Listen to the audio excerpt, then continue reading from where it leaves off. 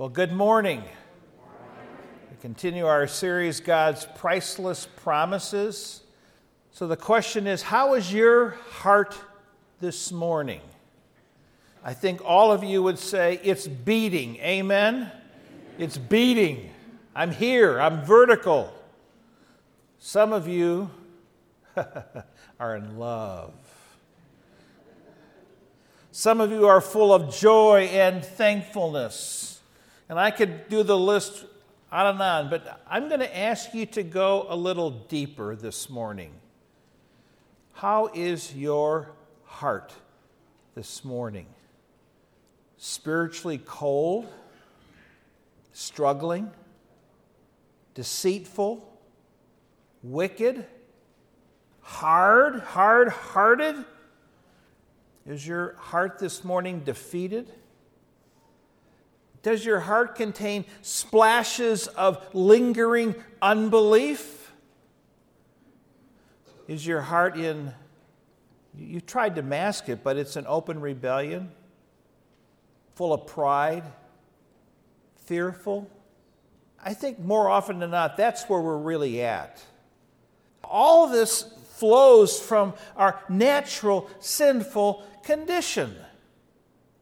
And each of these issues set us back or prevent us from making spiritual progress in our lives. Amen? We don't like it. I mean, if we could put up here a video of what our hearts really were like this morning, would you want anyone else to see the condition of your heart? No. Because at best, it's mixed. Now, you're here, so your determination and your love for God overcame the struggles. And you came this morning. But we're all strugglers. We all wish we could make more spiritual progress in our lives. And my question this morning is, are you tired of watching these issues and others impeding your spiritual progress? Yes or no? Yes. I am. There are days I'm exhausted with the struggle. See, our hard and calloused hearts need to have surgery done on them. And the author of Hebrews, the passage we're going to look at this morning, is going to tell us what God has provided for us to deal with our heart condition. Do you want to look at it with me this morning? I needed it this week. I needed to say, God, do some surgery in parts of my life and on my heart. So turn with me, if you would, to Hebrews chapter 4. Hebrews 4, verses 12 to 16, page 1278, there in the Pew Bible. Let me give you some background. In chapter 4, the author of Hebrews warns his readers against unbelief and the hardening of their hearts in rebellion against God. And so often we look at those Israelites and say, I would never do that. Let's get real. I have time for one story from Israel years and years ago in 1978.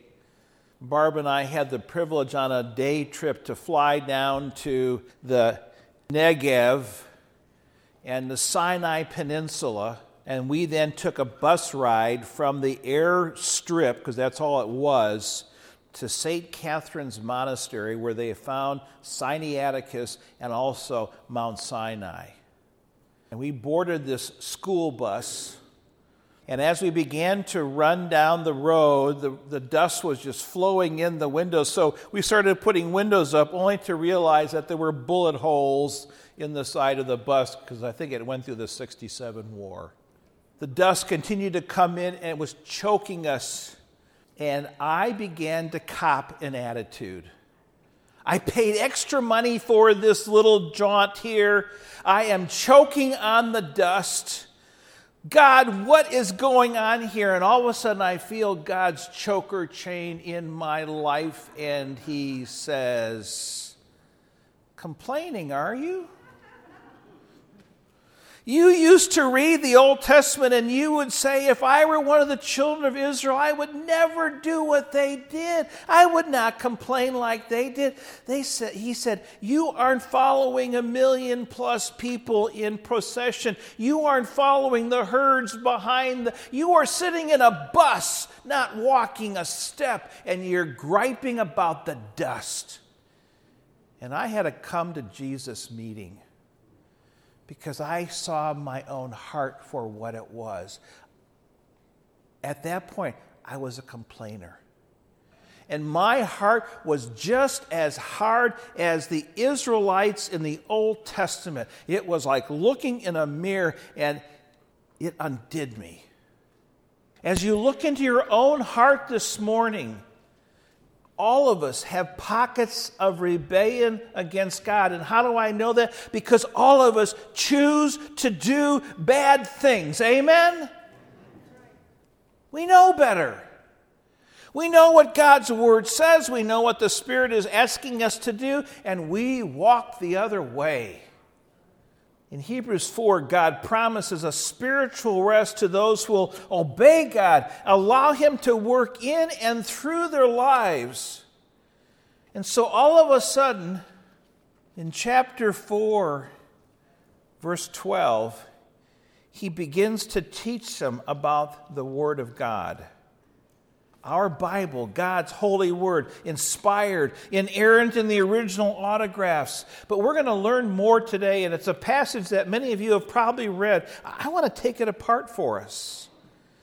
Verses 12 and 13. For the word of God is living and active, sharper than any two-edged sword, piercing to the division of soul and spirit, of joints and of marrow, and discerning the thoughts and intentions of the heart.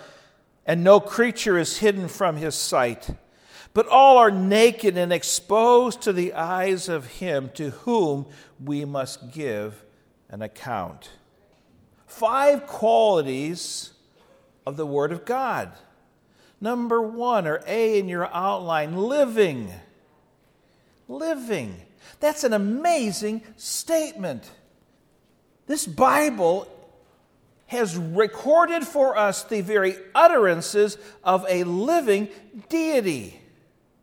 It's living. It's alive. It's unlike any other book ever published. Some of you have told me over the years, in private, that you think I have targeted you when I have preached. I'm sorry, you're not that important. And I can't figure that out. Because some of you have said to me, Pastor, were you in our home this week as my wife and I struggled through an issue? No. Did our kids call you? No. Because what you spoke upon spoke directly to the issue, as if you were listening in on all of our conversations. Here's the truth. God's Word is alive.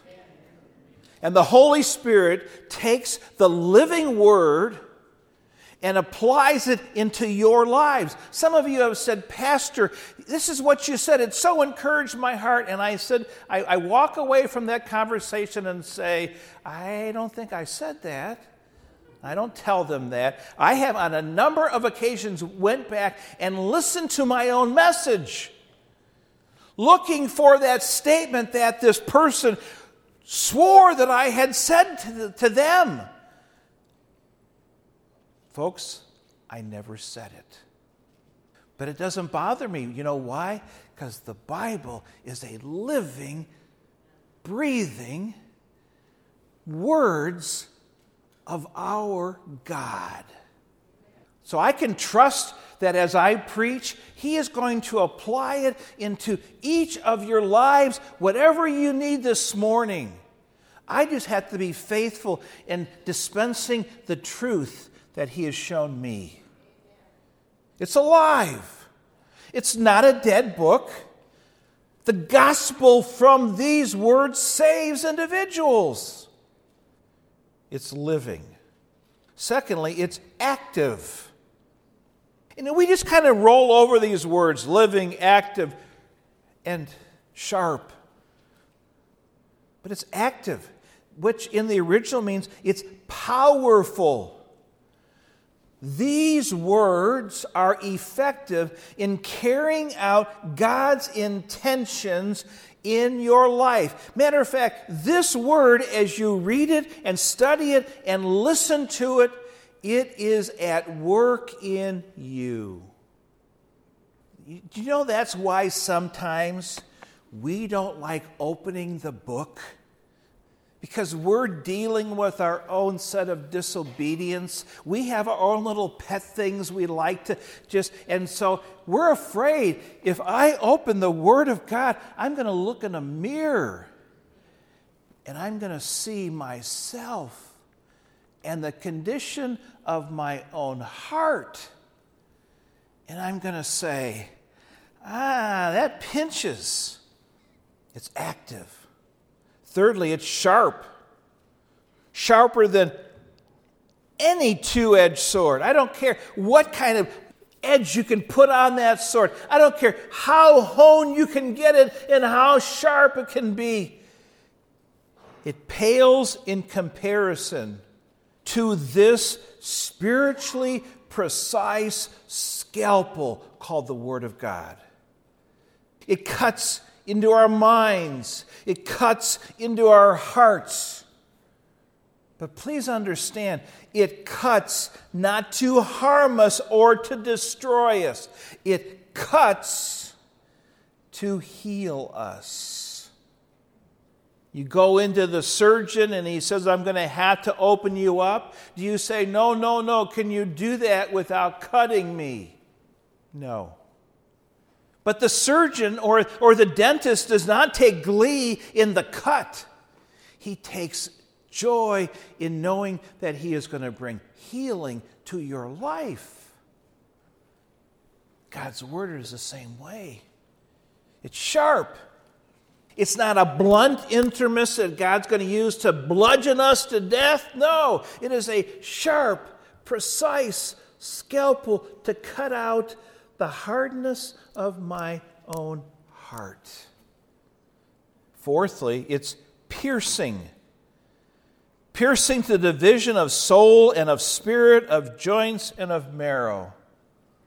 This Word of God penetrates deeply into our innermost life. And sometimes we don't like that. It gets to places that we thought we could keep secret. And it pierces so deeply and so precisely, it can separate soul from spirit, of joints from marrow. Finally, this Word of God is discerning. It has this uncanny ability to judge. God's probing truth of His Word exposes our deepest feelings, our deepest desires, our instincts, our passions, and our motives. God knows me inside out. Amen? He knows you inside out. And He takes the living Word and He does surgery on us every time we open the book for ourselves. There is no book like it. Therefore, I have to keep my nose in the book. I have to, as much as it might hurt, because surgery can hurt, amen? But it will bring healing. What is this ministry?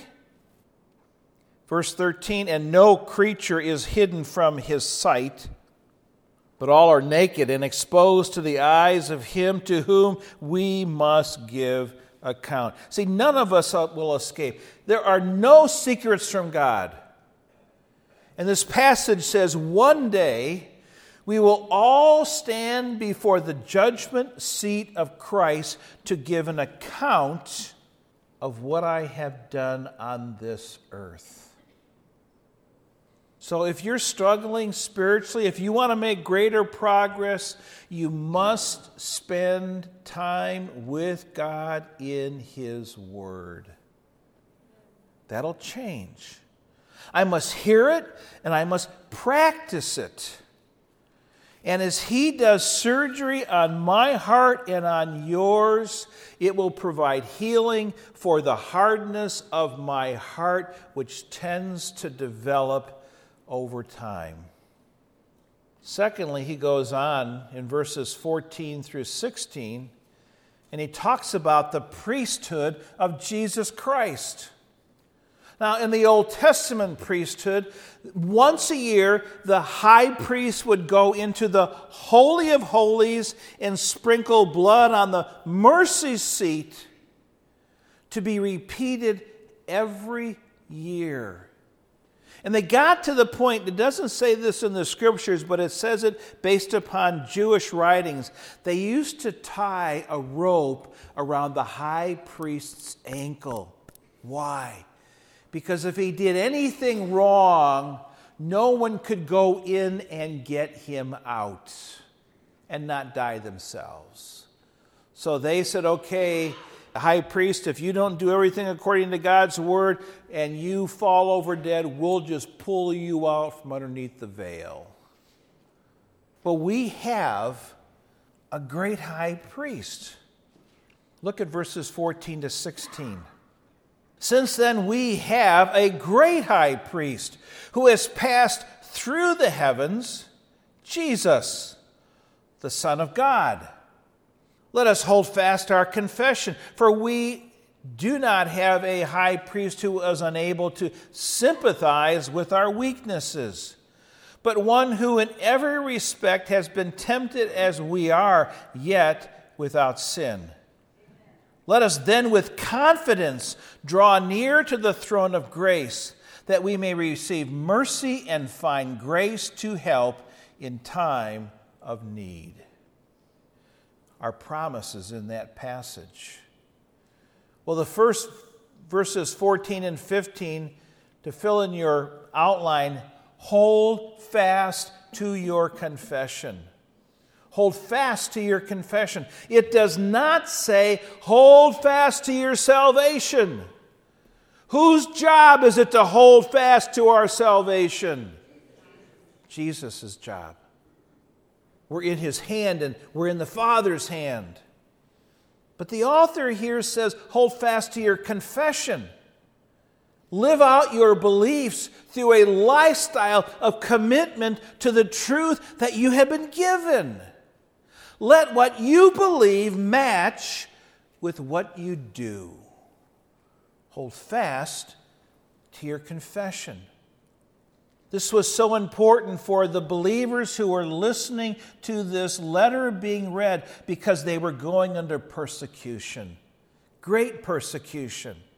They were, matter of fact, thinking, if I go back and become a Jew again, I will get out of this hot water that I'm in. And the author says, don't do that. Hold fast to your confession of what you believe. Why? Because of the position of Christ. He is superior to the Aaronic priesthood that you want to go back to.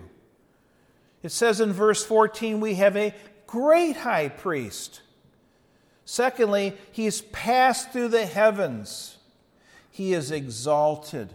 And what that actually means is he has passed through the heavens. He has now entered the very presence of God Himself to appear on your behalf and mine. That's what He's doing right now.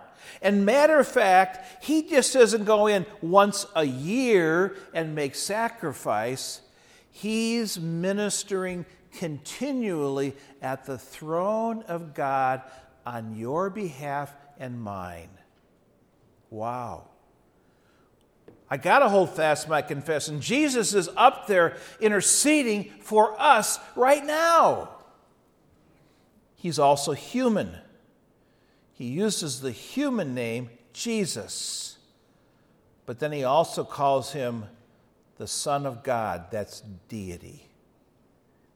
Hold fast to your confession because of the position of Christ, and secondly, because of the compassion of Christ. The compassion of Christ. Verse 15. For we do not have a high priest who is unable to sympathize with our weaknesses, but one who in every respect has been tempted as we are, yet without sin. The first truth that comes out of this one verse is Jesus is touched with the feelings of our infirmities. See, Jesus felt the full force of temptation, and the temptations he faced were real invitations for him to sin. And can I suggest this morning, especially as the persecution on him became greater and greater, the temptation for him to say, I'm done with this. I'm leaving this vale of tears. I don't have to put myself through this. I don't have to look at the cross and suffer that. I'm done with it. But he doesn't do that. He hangs in the buggy. He stays the course. He doesn't turn and run. He faces persecution. Second truth is, he is tempted as we are tempted. As human, Christ could be tempted, but as divine, he could not respond. He can sympathize with us in our infirmities, in our struggles, but he cannot sympathize with us in our sin. So if he was touched with the feelings of our struggles, he was tempted just like we are. Those truths, you know what they tell me? He is understanding of each one of us. Amen? He understands us. And I don't know what you're being tempted with this morning and the struggles your heart may be feeling, but Jesus gets it. But thirdly, in the midst of all of this, he remains sinless in his life and ministry. He's come through all of this victoriously. Our sinless Savior provided for us a perfect redemption.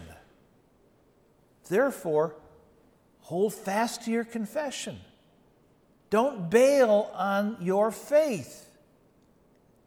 Hang in when the struggle and the persecution goes up. Verse 16, where we find our promise this morning, it says this: let us then with confidence draw near to the throne of grace, that we may receive mercy and find grace to help in time of need. Fill in your outline, draw near. Draw near. Approach God.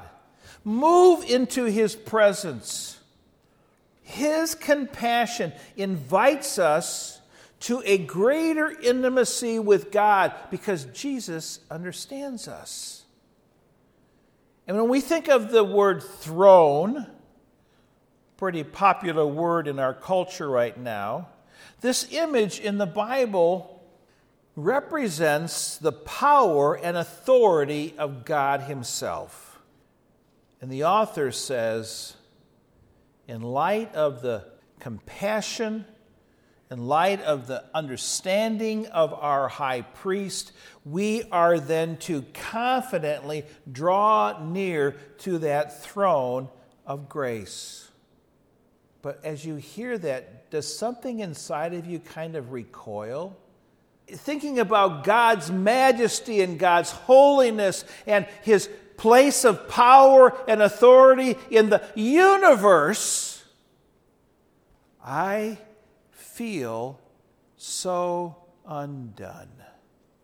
unworthy. I don't measure up. See, I think I still see the throne of God as a throne of judgment.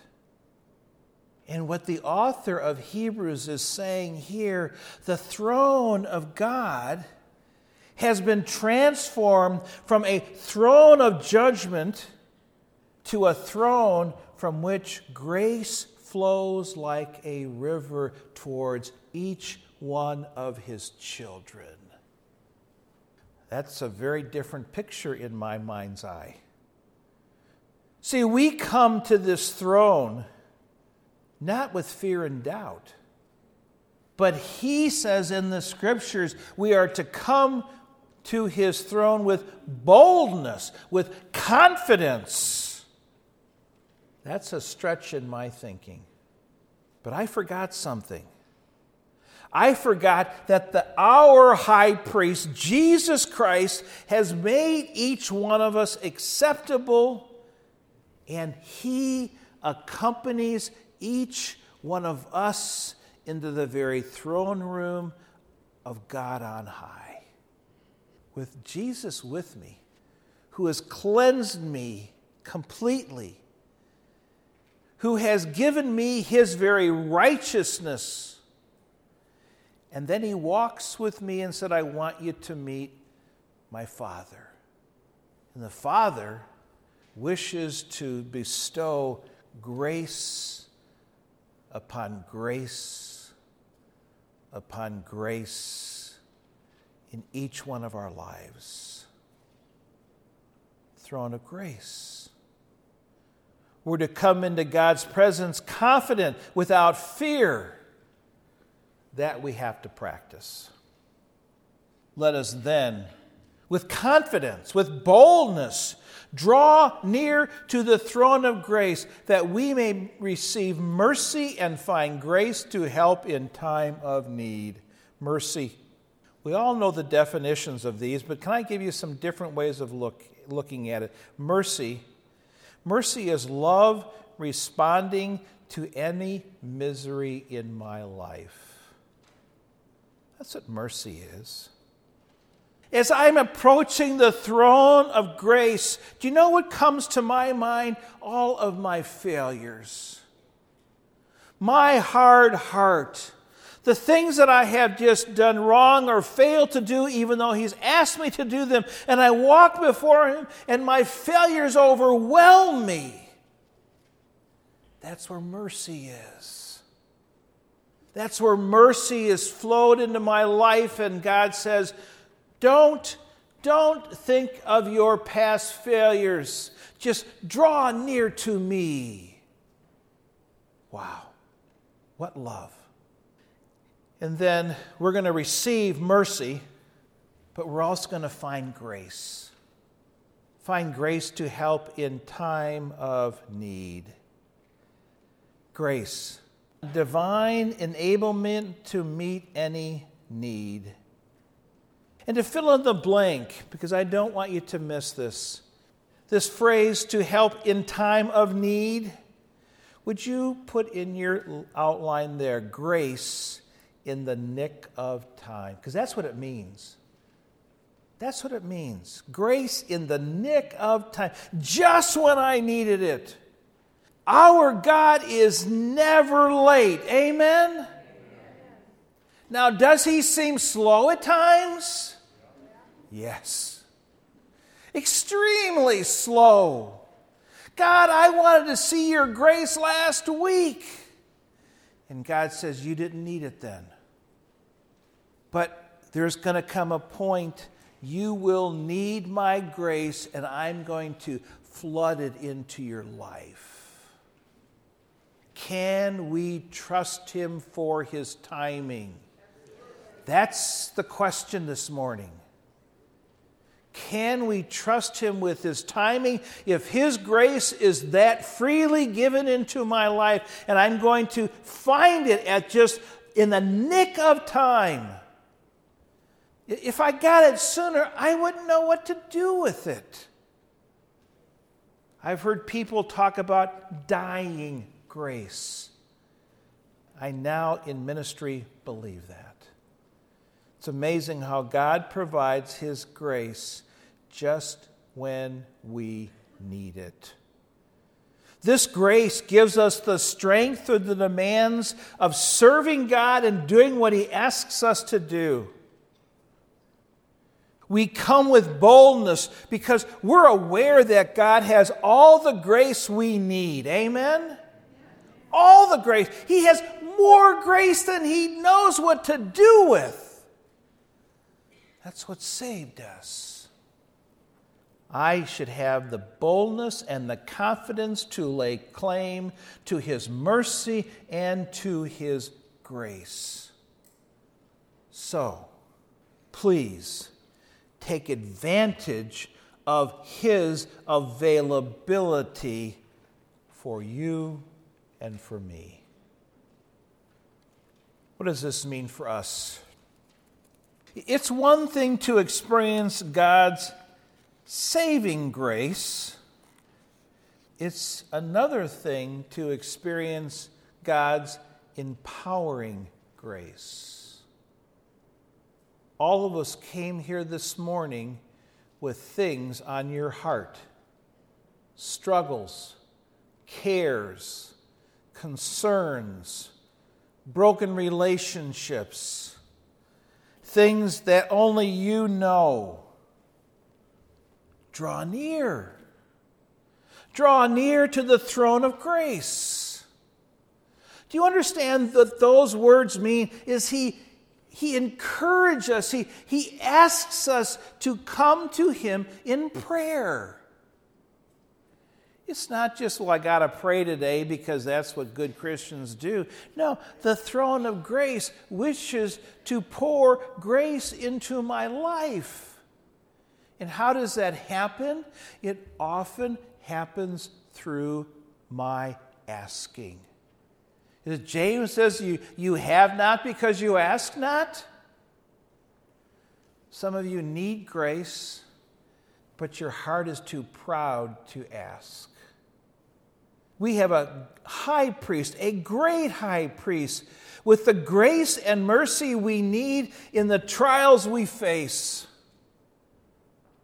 So I'm going to ask us right now for the next maybe 2 minutes for you to bow your head, knowing that God's mercy has removed your sinfulness. He invites you into His throne room of grace. He wishes to pour grace into your life this morning, right now. So bow your head and talk to Him in your mind. Tell Him what you're struggling with.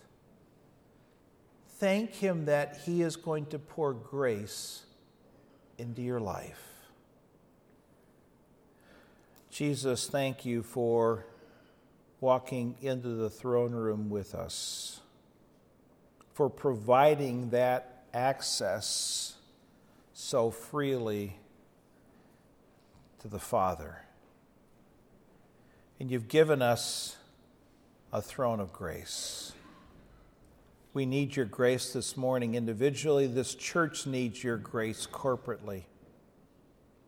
Father, we don't even fully know what we need, but we know we need You to do surgery on our hearts. We recoil from Your holiness, but You have given us the holiness of Jesus Christ. So change us. Thank You for meeting with each one of us individually here this morning. Thank You for listening to our hearts as we cry out to You. We pray this in Jesus' name. Amen. Are you holding fast and drawing near this morning? Are you submitting yourself to God's healing word? As He calls you into the throne room of grace, are you recoiling or are you daily spending time with Him in His word? And as you approach God, are you approaching a throne of judgment or a throne of grace? And if you're here this morning and you are approaching a throne of judgment, there is a different way. Our great high priest, Jesus Christ, he has made a way for you and for me that you can approach the throne of grace. God has given us eternal life.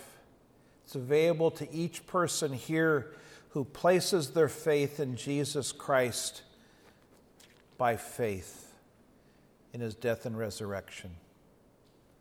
I challenge you this morning to trust Christ if that's not something you have done, and say, I'm a sinner and I need a Savior. Please be my Savior. And for the rest of us, as we struggle in our spiritual walks with following after Christ, would you allow his living, active, holy Word of God to do its work in your life?